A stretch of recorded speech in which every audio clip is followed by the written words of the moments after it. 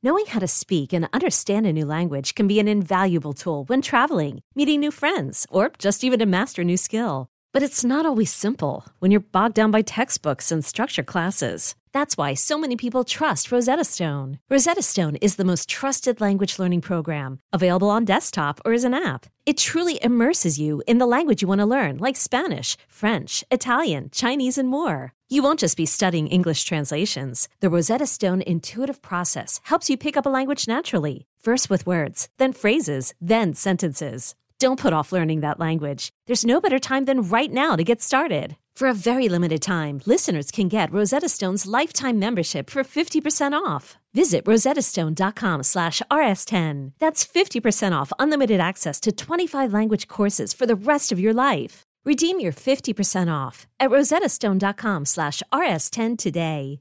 A word of warning. This podcast explores graphic and disturbing stories and includes some strong language. It therefore may not be suitable for our young listeners or other folks who may find it disturbing.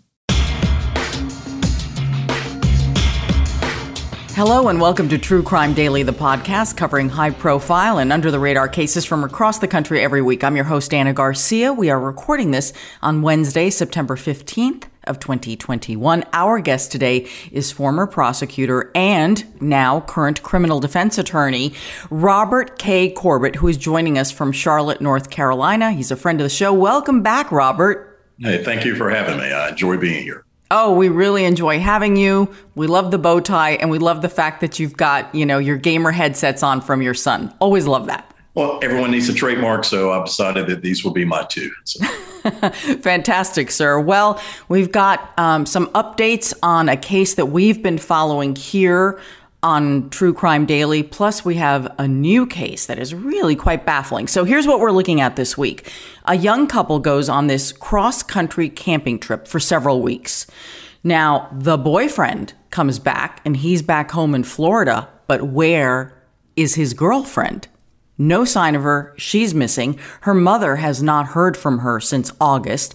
The boyfriend is not talking and reportedly not cooperating with investigators. But first, a little bit of justice has been served here, but honestly, there can never be a resolution in a case like this. This is out of Ohio, and this is a mother who admitted to killing her 6-year-old son and tossing his body in the river. She has been sentenced, but the little boy's body is still missing. Robert, this is a tough case. We've been following it here. The one thing about this is, I dare to say, in this case, justice has been, if not satisfactory, if we don't feel satisfied with the sentence here, we can say it's been rather swift, because the murder happened in February and we've got a sentencing now here in September. That's pretty rapid, don't you think, for a murder case?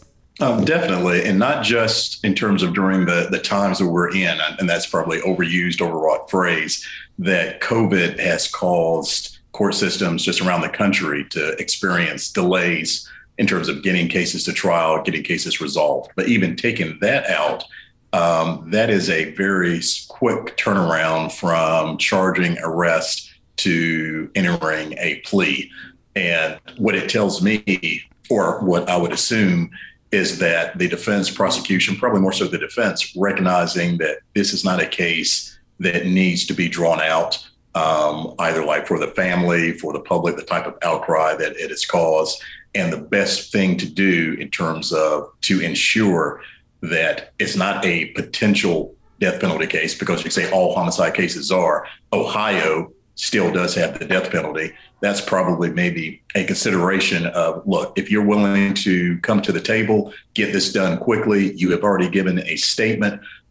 This is the best it's going to get. But if you delay this any further, then that offer is going to be withdrawn. Right. And it has. The death penalty is not part of this. Right. You know, the thing about this case, Robert, is that so many of our regular listeners and viewers had very strong opinions about this case. I have to admit, I did as well, because the circumstances are so heinous. You know, when a mother kills a child, and it's the way in which this child was killed, that is just so very disturbing, because all I can think of is the terror that this little boy experienced for the last few seconds and minutes of his life. There can be no worse feeling than knowing that your mother is trying to abandon you, driving away, leaving you alone in a park to die, and he was clinging on to her car, trying to get back in because he was so scared. And in that process, she ran him over and he was killed. So for me, that terror that little boy felt, I cannot imagine anything more horrific, especially when it's coming from your own mother. Yeah, and then that definitely weighed into the decision that the court rendered, in that she was convicted or pled guilty to murder, not aggravated murder, which they have in Ohio. And she could have been eligible after 15 years, eligible for parole after 15 years. But the judge ruled she wouldn't be eligible for parole until after 21. And that's probably due to the egregious nature of the crime. And even at the point of sentencing, her apparently not showing any remorse for what happened, what she did.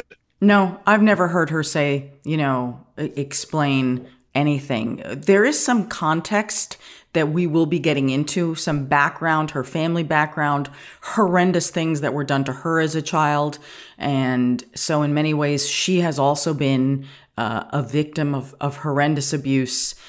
But you don't get to take that out on a 6-year-old. I'm sorry. Okay, so let's talk about this case. This is the case of Brittany Gosney. She's the mother of 3 who back in February tried to abandon all 3 children in the park. And remember, the littlest one, James, is the one who ran toward the car, holding onto the car. Now, here's the amazing thing.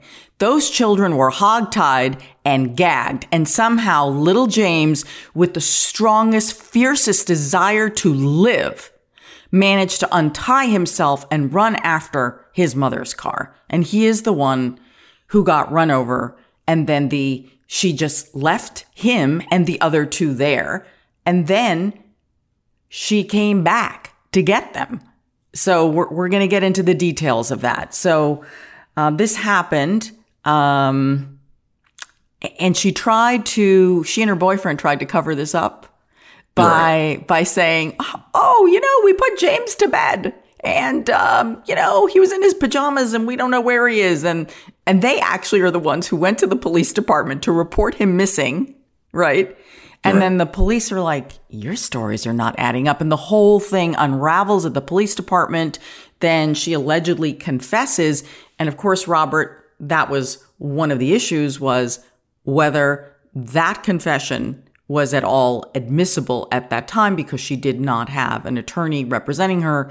So we're going to get into this whole murky legal area and how it affected this case. So let's get to the sentence. This week on Monday, September 13th, Brittany Gosney was sentenced to life in prison with the possibility of parole after 21 years, as you mentioned, extended from its usual. The sentence was part of a plea deal that was reached last month in August, and she agreed to plead guilty to 1 count of murder, 2 counts of endangering children. Now, she's a 29-year-old mother from Ohio. She has 2 surviving children. Those are the 2 other children who were tied and gagged and abandoned at the park. However, she also has another child that she gave up for adoption a long time ago.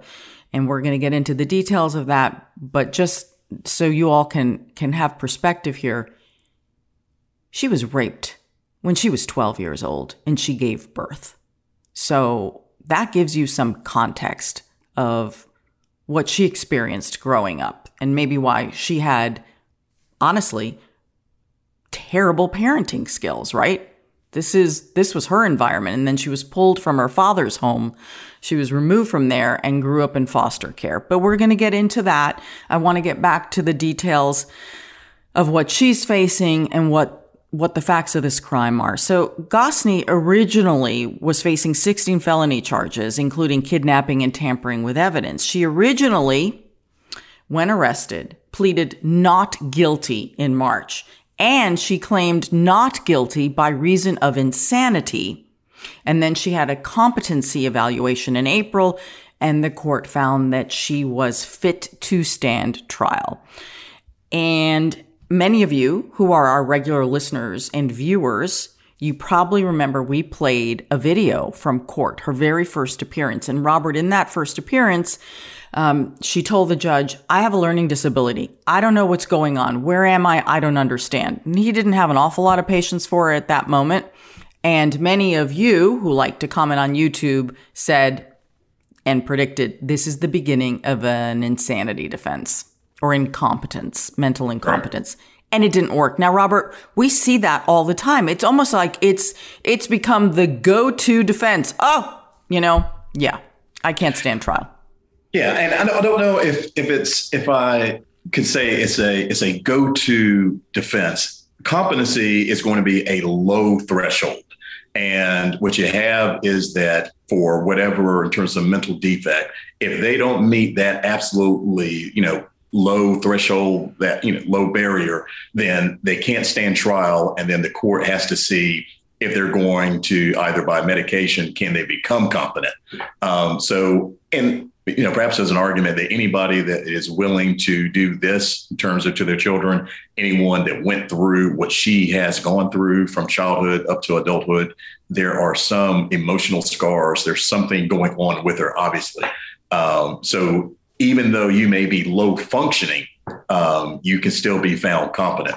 So for her, it's possibly in terms of malingering, making everything up, or they could actually have been or is something there, but it's not enough to say she's not competent to go forward to trial. She can't assist in her own defense. All right. Thank you. I appreciate that because it's something we talk about a lot here because we feel like certainly in the cases we cover here, it's like, oh, we can already see the seeds being planted on this one. Right. And we've really not run into, I think maybe there's been one case, maybe out of all of the cases we cover where, competency is declared for a period of time incompetent, then as you said, they get some kind of assistance. It could be medication, it could be therapy, and then the person is made a little bit stronger and a clearer of thinking and is able to stand trial. We've seen that as well. We've seen delays.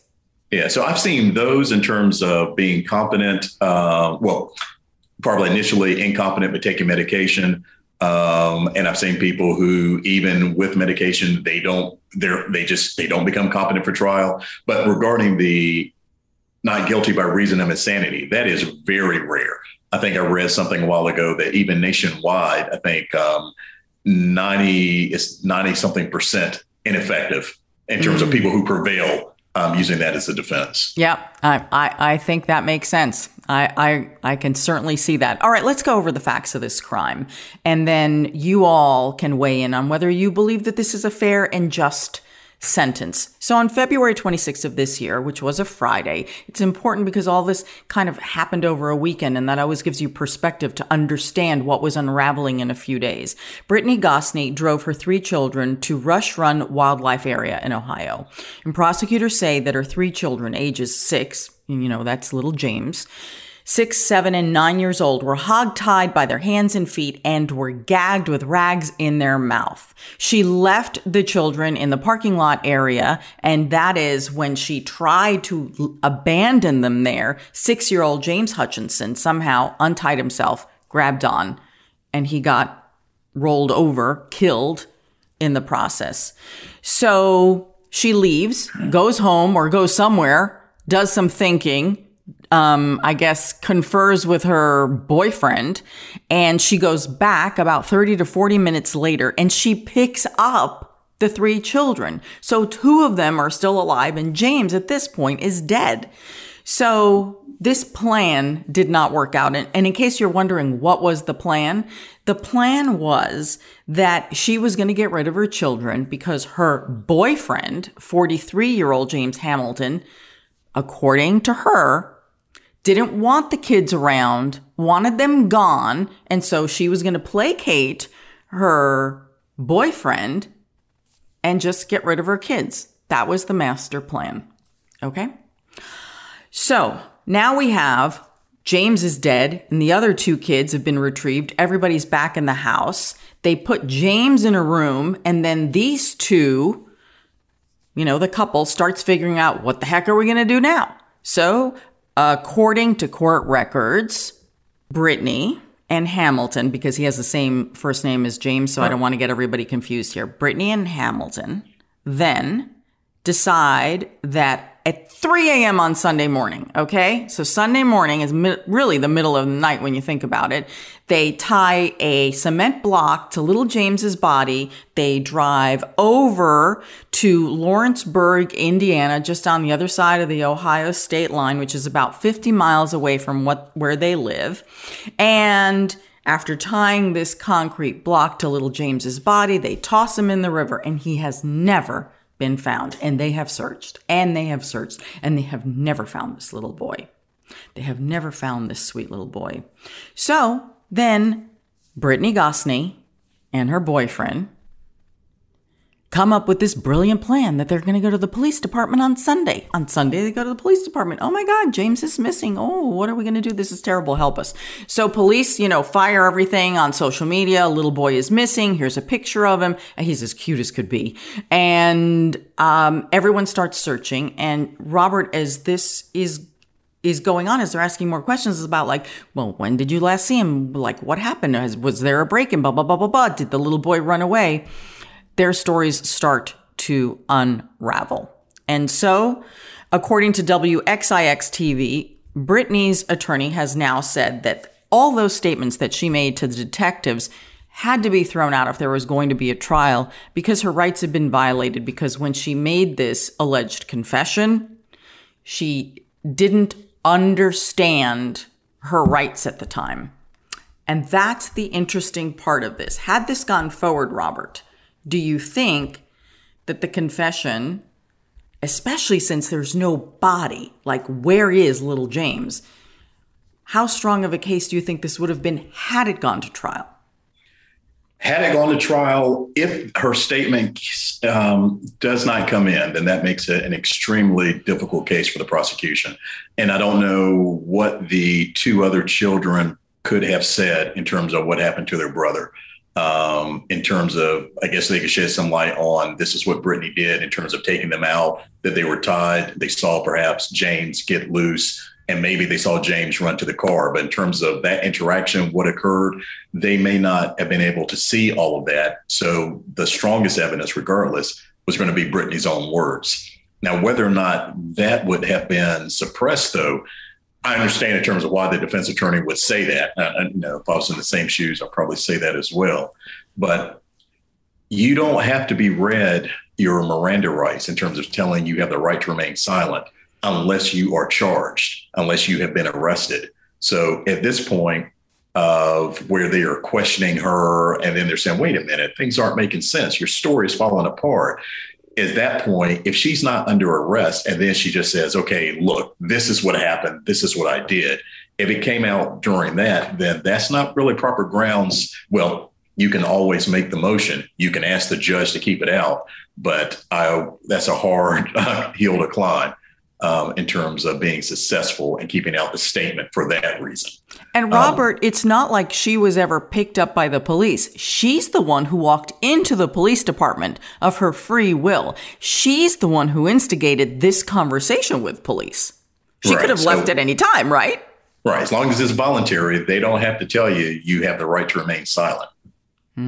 Very interesting. So a little bit about the boyfriend here so we can understand, his fate is still in play here. James Hamilton, Gosney's boyfriend, was indicted on charges of kidnapping, abduction, child endangerment, tampering with evidence, and gross abuse of a corpse, but not with murder.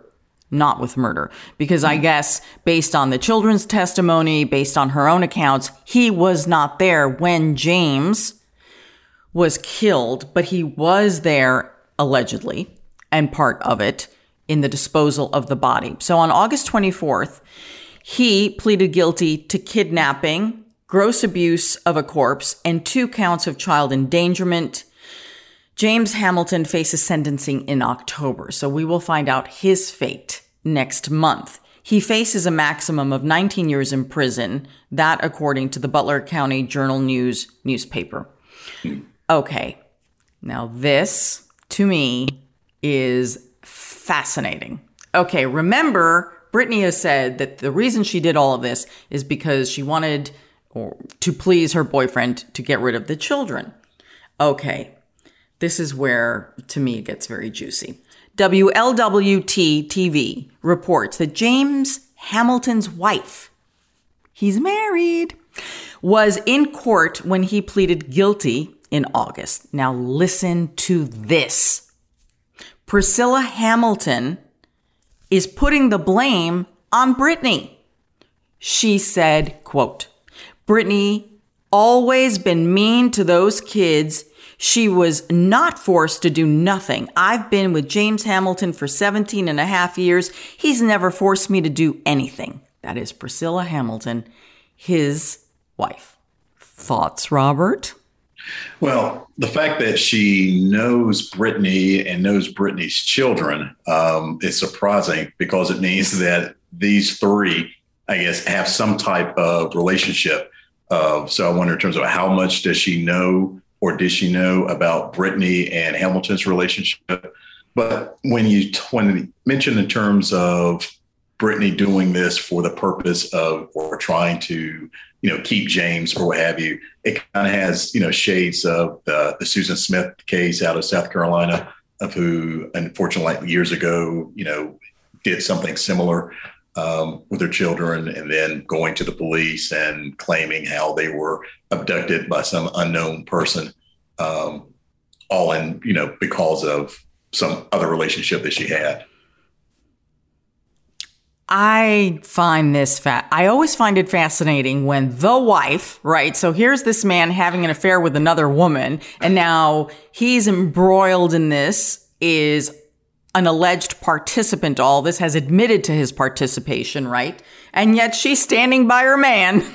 Yeah, I was going to say the old country song, "Stand by Your Man," right? Tammy, can't say why not? Yes, she's standing by her man in the middle of this horrible, horrible case where poor little James is dead and missing, and horrible things have been done to the other surviving children. Yet she's saying, "Oh, my husband would never do anything like that. It's all Brittany's fault." And you know what? It may very well be all Brittany's fault, but man, on top of all of this, there is this drama, right? Just too much drama.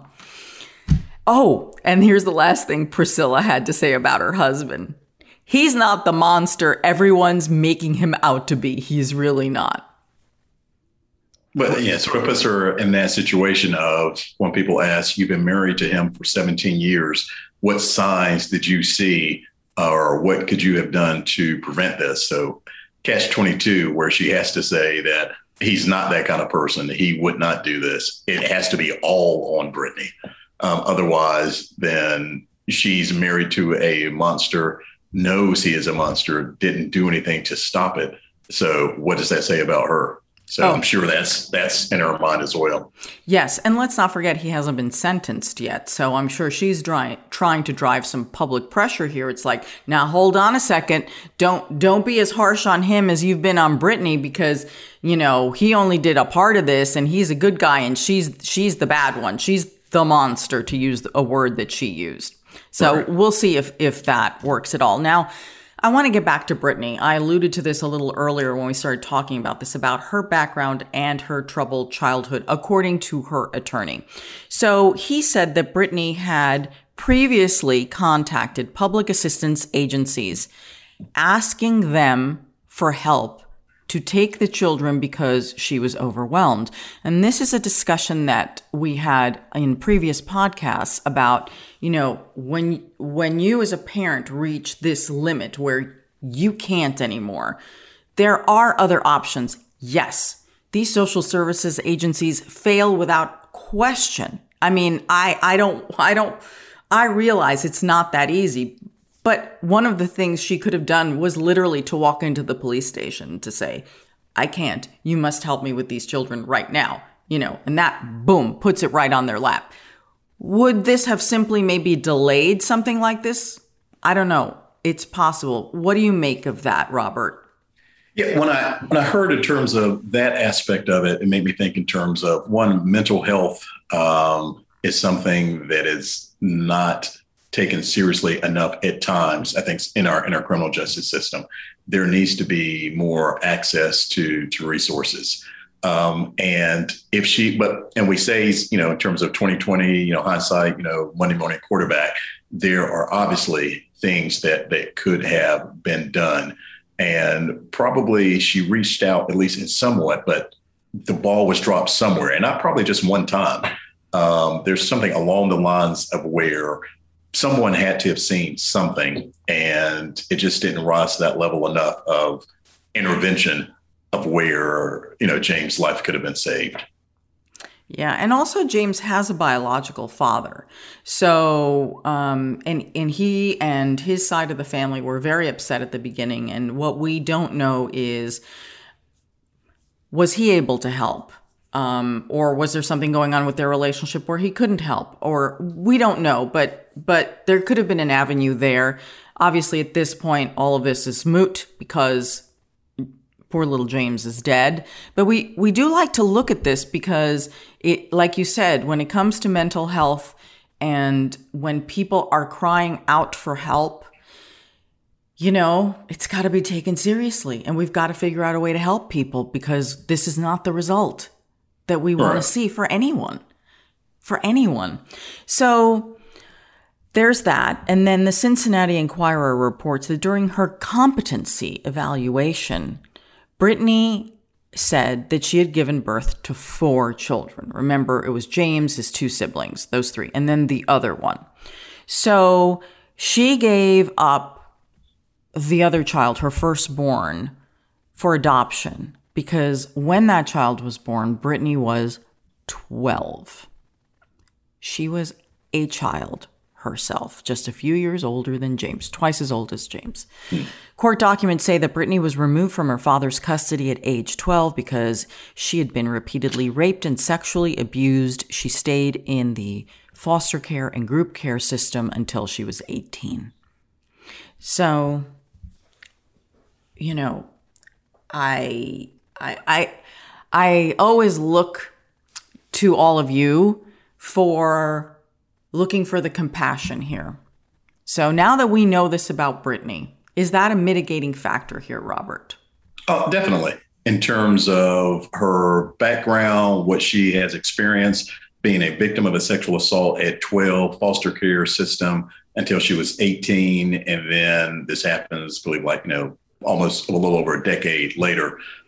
So who knows in terms of what else she's experienced and trying to stay on her feet or what other issues she's been dealing with.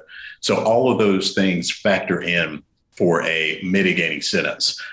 So saying that, I don't think it's egregious or outside the bounds or miscarriage of justice if she had received a lesser sentence in terms of still pleading to murder, but received something less.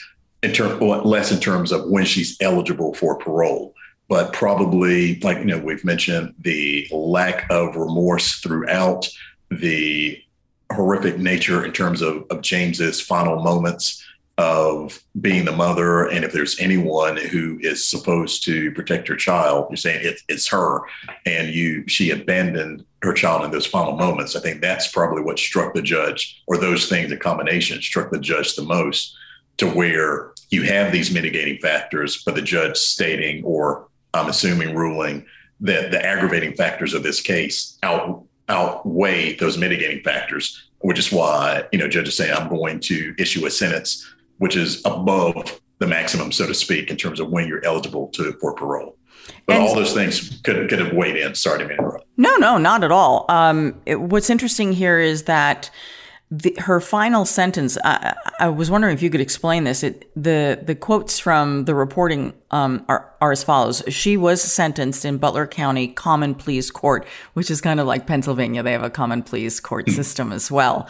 And the indefinite sentence means that her final sentence will be determined by the Ohio Parole Board.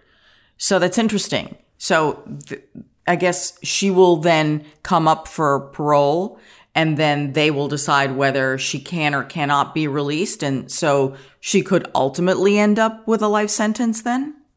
Right. And like some states have that, here in North Carolina, we no longer have parole. So the sentence you get, sentence you serve. But yeah, so in Ohio, after 21 years, she would go before the board, and the board would determine that based on, in terms of what she has done since she's been in, has she been rehabilitated and deserves to be released, or they could deny parole and then she'd be eligible for sometime later for another review hearing. So she could get out after 21 or she could never get out. And that's the uncertainty for her. All right. Well, it'll be very interesting to hear everyone's comments on whether you all believe that justice has been served. Before we move on to our next case, here is a quick word from our sponsor. If you haven't heard about Ana Luisa yet, it is time that we change that. Ana Luisa was founded to bring clarity to the jewelry industry. They design pieces that start with recycled materials whenever possible, transparent business practices, and always small batches that are kind to the earth. In fact, I'm actually wearing some of the jewelry. It's called their signet ring, and I love this one because it's got a lot of heft to it. I have to tell you, I do a lot of shopping on Instagram for jewelry. And sometimes you get flimsy stuff, but that's not what you get with Ana Luisa. And in fact, these necklaces, because I can't layer them myself, this is also from Ana Luisa. Here, let me turn it around so you could see it. Ana Luisa's beautiful, sustainable jewelry is the perfect gift for yourself or for a friend or for a loved one. Now, to get this special deal of 10% off, go to shop.analuisa.com/truecrimedaily and be sure to use your special code, which is True Crime Daily. That's shop.analuisa, I'm going to spell it for you, ANALUISA.com/True Crime Daily to treat yourself or someone else to a beautiful piece of jewelry and get 10% off. One more time, that's shop.analuisa, ANALUISA.com/True Crime Daily, and the code is True Crime Daily. Our next case covers a lot of ground, from the East Coast out to the Rocky Mountains and down to Florida. A woman on a cross-country trip with her boyfriend, who's also been referred to as her fiance, goes missing. Now, the boyfriend is back in Florida. She's still missing, and he's not talking. The woman is originally from Blue Point, New York, which is in Suffolk County on Long Island, and that is where her family is. On Monday of this week, Suffolk County police announced that they are investigating the disappearance of 22-year-old Gabrielle "Gabby" Petito. Gabby's family reported her missing on the night of September 11th. Family members told police that they were last in contact with Gabby on August 25th and that she was in the Grand Teton National Park in Wyoming. Now, Robert, I would think initially with a case like this where you have people traveling cross country and then you don't hear from them and they're adults, I would think that the police tend to lag a little bit on reacting to something like this. Am I misreading that? No, I think that's definitely fair to say, because what I was thinking of when you have someone that's on a cross-country trip and then they disappear, probably one question is going to be, who has jurisdiction? Which agency is in charge of this missing persons case? So that probably takes some time in terms of the coordinating with, okay, well, station or police station A will call police station B. Do you all mind in terms of going out there just looking? Because there's not a crime. So it's not a crime at this point. So it's not something that rises to the level, I assume, of a high priority call. So that probably adds to it as well. And I do believe that, once families get very involved and start taking to social media and they put public pressure on investigating agencies to take this seriously. And that's what Gabby's family has done in this case. They have pushed and pushed and pushed, and now they're finally getting some traction with investigators. The question is not that is it too late? It's just that with this time and the jurisdictions and the distance, so much evidence could have been lost. So much. But we still don't know what happened to Gabby. I mean, that's right. Still like, did something horrible happen to Gabby? Did Gabby have an accident? Did Gabby take off? How many times have police turned to families and said, well, what if she's just taken off? I mean, right. But as we know, most people just don't do that. Some do, but most do not just disappear like that. Right. So police said that Gabby and her boyfriend, who's 23-year-old Brian Laundrie, were off on an adventure. They were traveling in a white 2012 Ford Transit van with Florida license plates. So on Sunday, family and friends launched the Find Gabby Facebook page. Again, family just being very active. And what's really interesting is that Gabby and Brian, as they were on this adventure, they were posting videos and photos everywhere on social media, which is very interesting because you see her.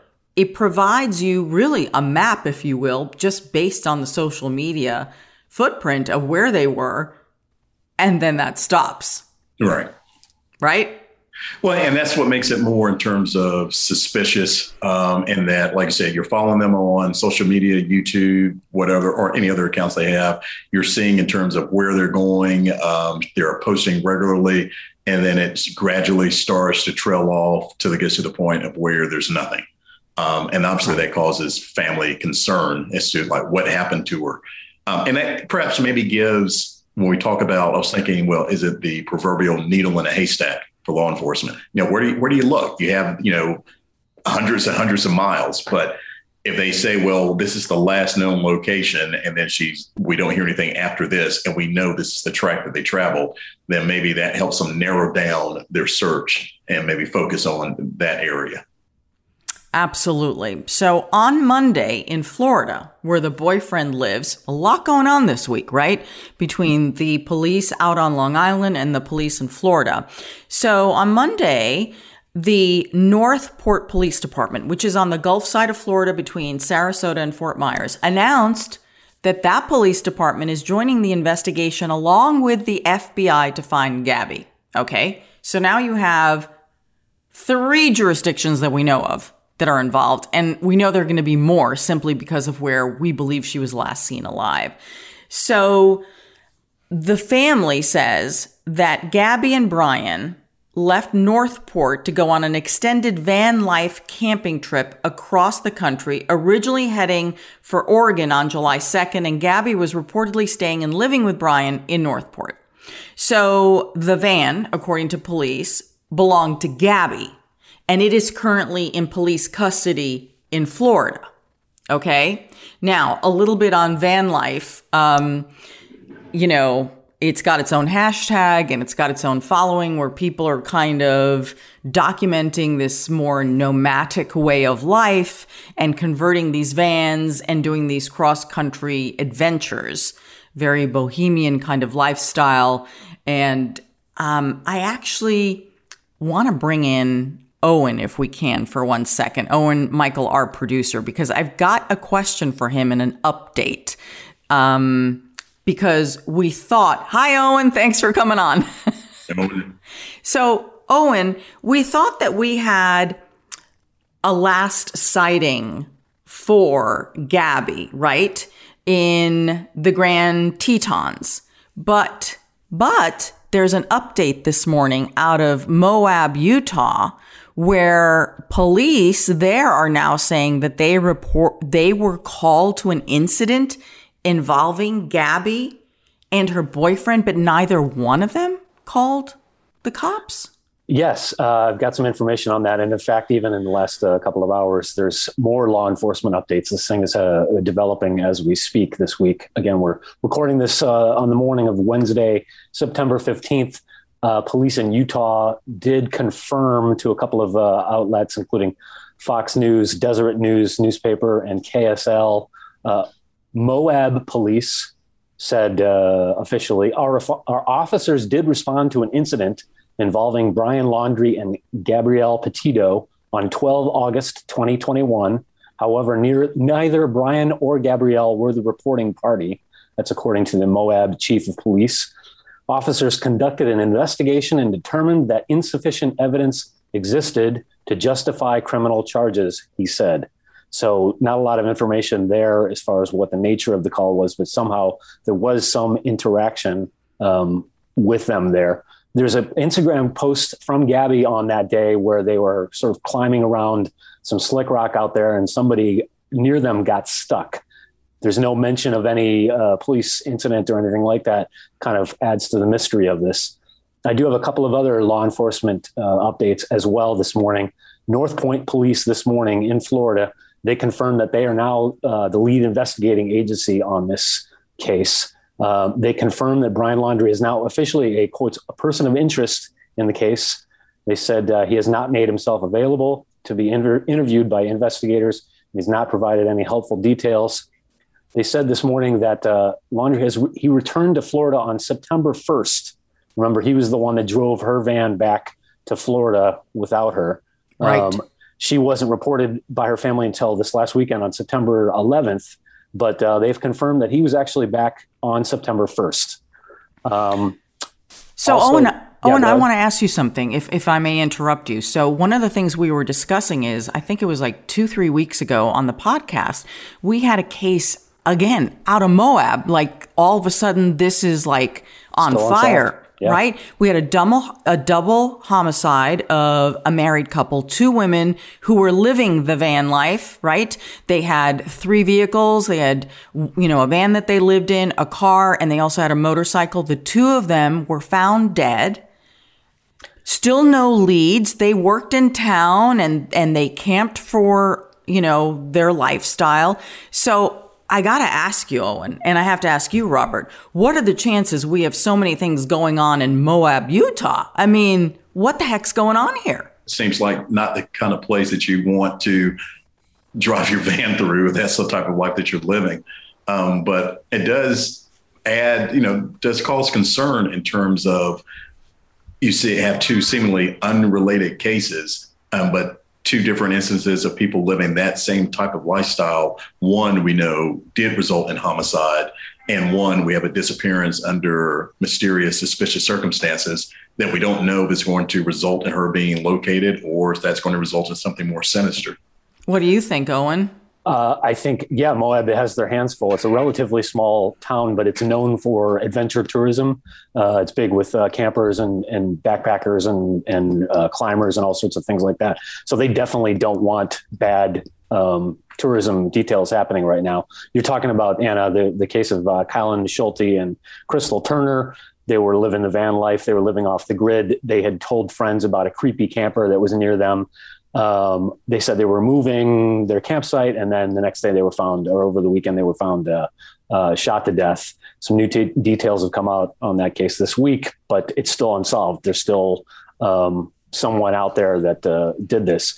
Again, the only connection here is just the location, the geography of it. But it is it's quite a story, and you have to wonder if you're traveling the West this summer, if there's something else going on, not to make people paranoid. No, absolutely. But I really wanted your insight on that, because I'm like, what are the chances we have, 2 very tough cases out of a very tiny, minute little police department, and don't forget that it was the Moab Police Department. They said it themselves. They'd never had a double homicide to investigate. So that always makes me very concerned that they have, the resources and the skill set to deal with it. That's right. And we should say that Moab is, this is in Utah. Apparently, Gabby Petito has been confirmed seen in Wyoming before she sort of went silent. So ostensibly, she made it all the way up to Wyoming, but still, who knows what kind of connections all this Mountain West stuff has. Yeah, so apparently they checked out of a hotel in Salt Lake City on August 24th. And then on August 25th, Gabby called the family, telling them that she was in Grand Teton National Park in Wyoming. Her family says that is the last place where she was seen and that they were headed to Yellowstone. Now, this is also very interesting. The family says that they received a text from Gabby's phone on August 30th. Okay? So that would be 6 days later. 6 days later. And the mother says, I'm just not sure it was Gabby who wrote that text.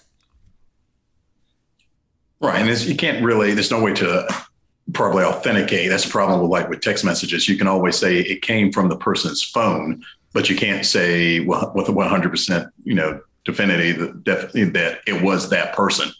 And then, so it's probably hard, I guess, for the family, I guess, to be able to say that they know the last time they spoke to her. We'll be back in just a few minutes with Owen Robert and I are continuing. Thanks, Owen. You got it. See you guys in a few. See you, Owen. Okay, Robert. So here's the other thing, that the boyfriend ends up, as you said, driving the van back to his house in Florida. Now, the police have confiscated it. They towed it to the yard, and they have it in their possession. And they, of course, are now checking it for forensics, looking to figure out if there are any clues within the van. So I have to wonder, even though he is not talking to authorities, isn't that his right? I'm not defending this by any means. I mean, because you've got Gabby's family, they're losing their mind because they're so fearful of what happened to their daughter. But he is not talking to authorities, and he has an attorney. So what happens now? Can the police say, okay, we know you have an attorney, but you still have to come in and talk? Or how does that work? Right. He has the constitutional right not to talk to law enforcement. And any defense attorney would tell him that. And I tell clients that all the time. Especially here, he's now been moved up to a person of interest, which is right below a, actual suspect. He gains nothing by going into law enforcement and telling them. And that's not even whether the person is guilty or not guilty. You should never go in. Well, I always recommend you never go in and speak to law enforcement without talking to your lawyer first. Your lawyer needs to be able to see in terms of what information are we dealing with, how to navigate that. And if it's something that should be shared with law enforcement, they can do that. But if there's anything that implicates them whatsoever, even minutely, it's in his best interest in terms of to not speak to law enforcement. And I know that's terrible when you say it out loud at times, or if you look at it from the family's viewpoint where they're saying, we just need to know what happened to our daughter. But his attorney is looking out for Brian's best interest. And it's in Brian's best interest not to speak to law enforcement. And the local police department in Florida have said quite publicly, and I'm sure this is all part of keeping the pressure up, is that they find it very concerning. That's the word that they use. Very concerning that he was probably the last person to see Gabby, yet he is not participating in finding Gabby. So there's nothing about this that they think sits right with them. Right. And law enforcement can say that all day long. But if we're looking like with a defense attorney hat on, it's better to be thought suspicious than to actually be charged with a crime. And if there's any chance that could happen, then he has to keep quiet. Now, of course, they're claiming that Brian has provided some information through his attorney, and that may very well be. We don't know the details of everything right here. So he may be providing some level of cooperation, but not to the point of sitting down for an interview, which is what the police would really like here. So in the meantime, the two jurisdictions, the Suffolk County Police and the Northport Police and the FBI, so 3 jurisdictions now, are looking into bank statements, the travel itineraries, looking at the social media footprint and trying to figure out, okay, when do we know for sure that Gabby was last seen and under what circumstances? So I think that there is a lot more that is going to come out. I think what is going to be helpful to this case, Robert, is the fact that they documented so much of their journey on social media. I think that actually will help. Yeah, I agree in terms of they know by documenting on social media, that's allowed, like we mentioned earlier, that's allowing law enforcement to backtrack to say, hey, this is everywhere that you guys went. And you think presumably that they interacted with people. Maybe they made friends in terms or, and Gabby said that she was keeping in contact with certain people that they met on their way. Did she share information about Brian? Were there any issues that they had? We know about the law enforcement seeing them on August 12th, that someone else called law enforcement and law enforcement has stated they were unable or was insufficient evidence to charge anyone at that time. That leads you to speculate, was this some type of domestic violence incident? And that Gabby said that she didn't want to go forward and there was nothing to corroborate. But knowing in terms of all that documentation, where they were traveling from, that allows them to interview more people. And inevitably, you're going to have people who saw something, people that can provide more insight into perhaps maybe Brian and Gabby's relationship and what all was going on during this trip. And as far as their relationship, Gabby's mother told NBC News that the couple met in high school. They began dating a couple of years ago, and then Gabby ended up moving to Florida to live with him. So this is not like someone she met recently. This is someone who's been a long-term partner of hers.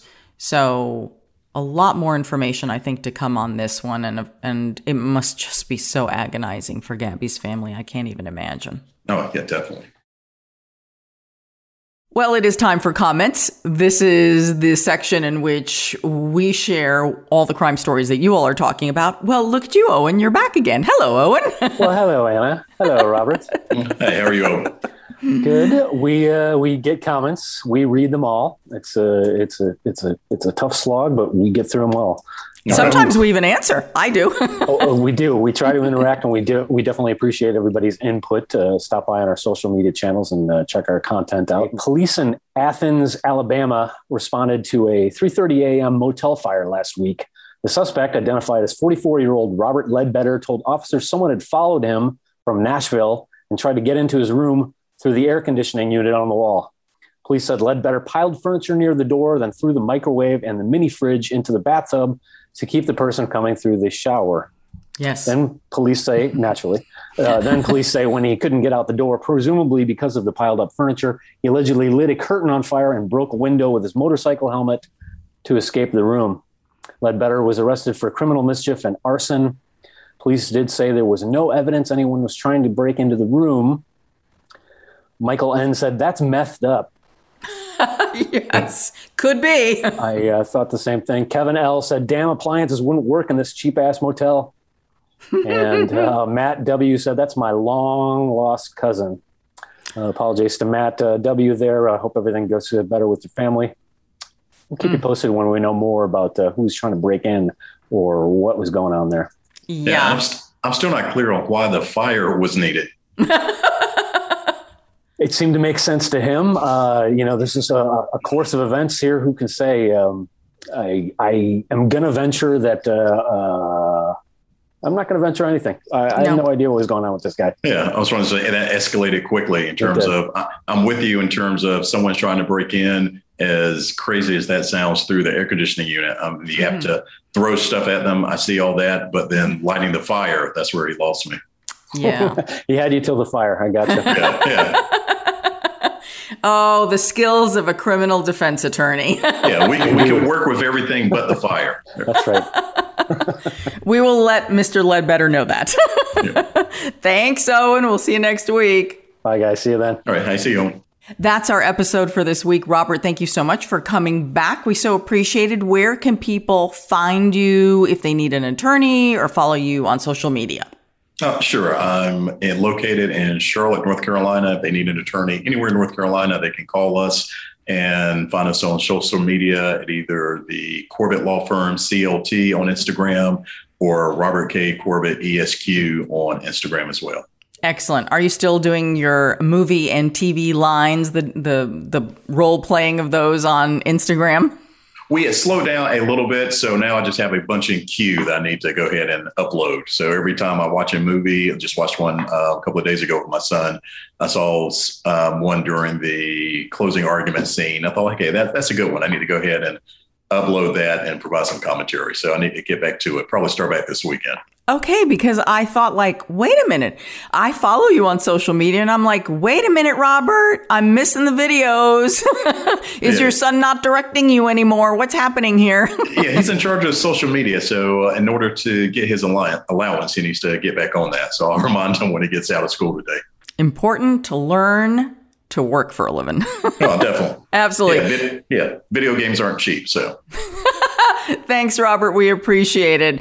So you can always find me on social media at Anna G News, Anna with one N. Of course, you can get our show wherever you get your podcast. And don't forget to subscribe to True Crime Daily's YouTube channel. That way you'll get all the alerts on when we've got something new out there. Also, subscribe to our newsletter at truecrimedaily.com because Owen puts those together. Until next week, I'm your host, Anna Garcia. This is True Crime Daily, the podcast. And as we always say, don't do crime.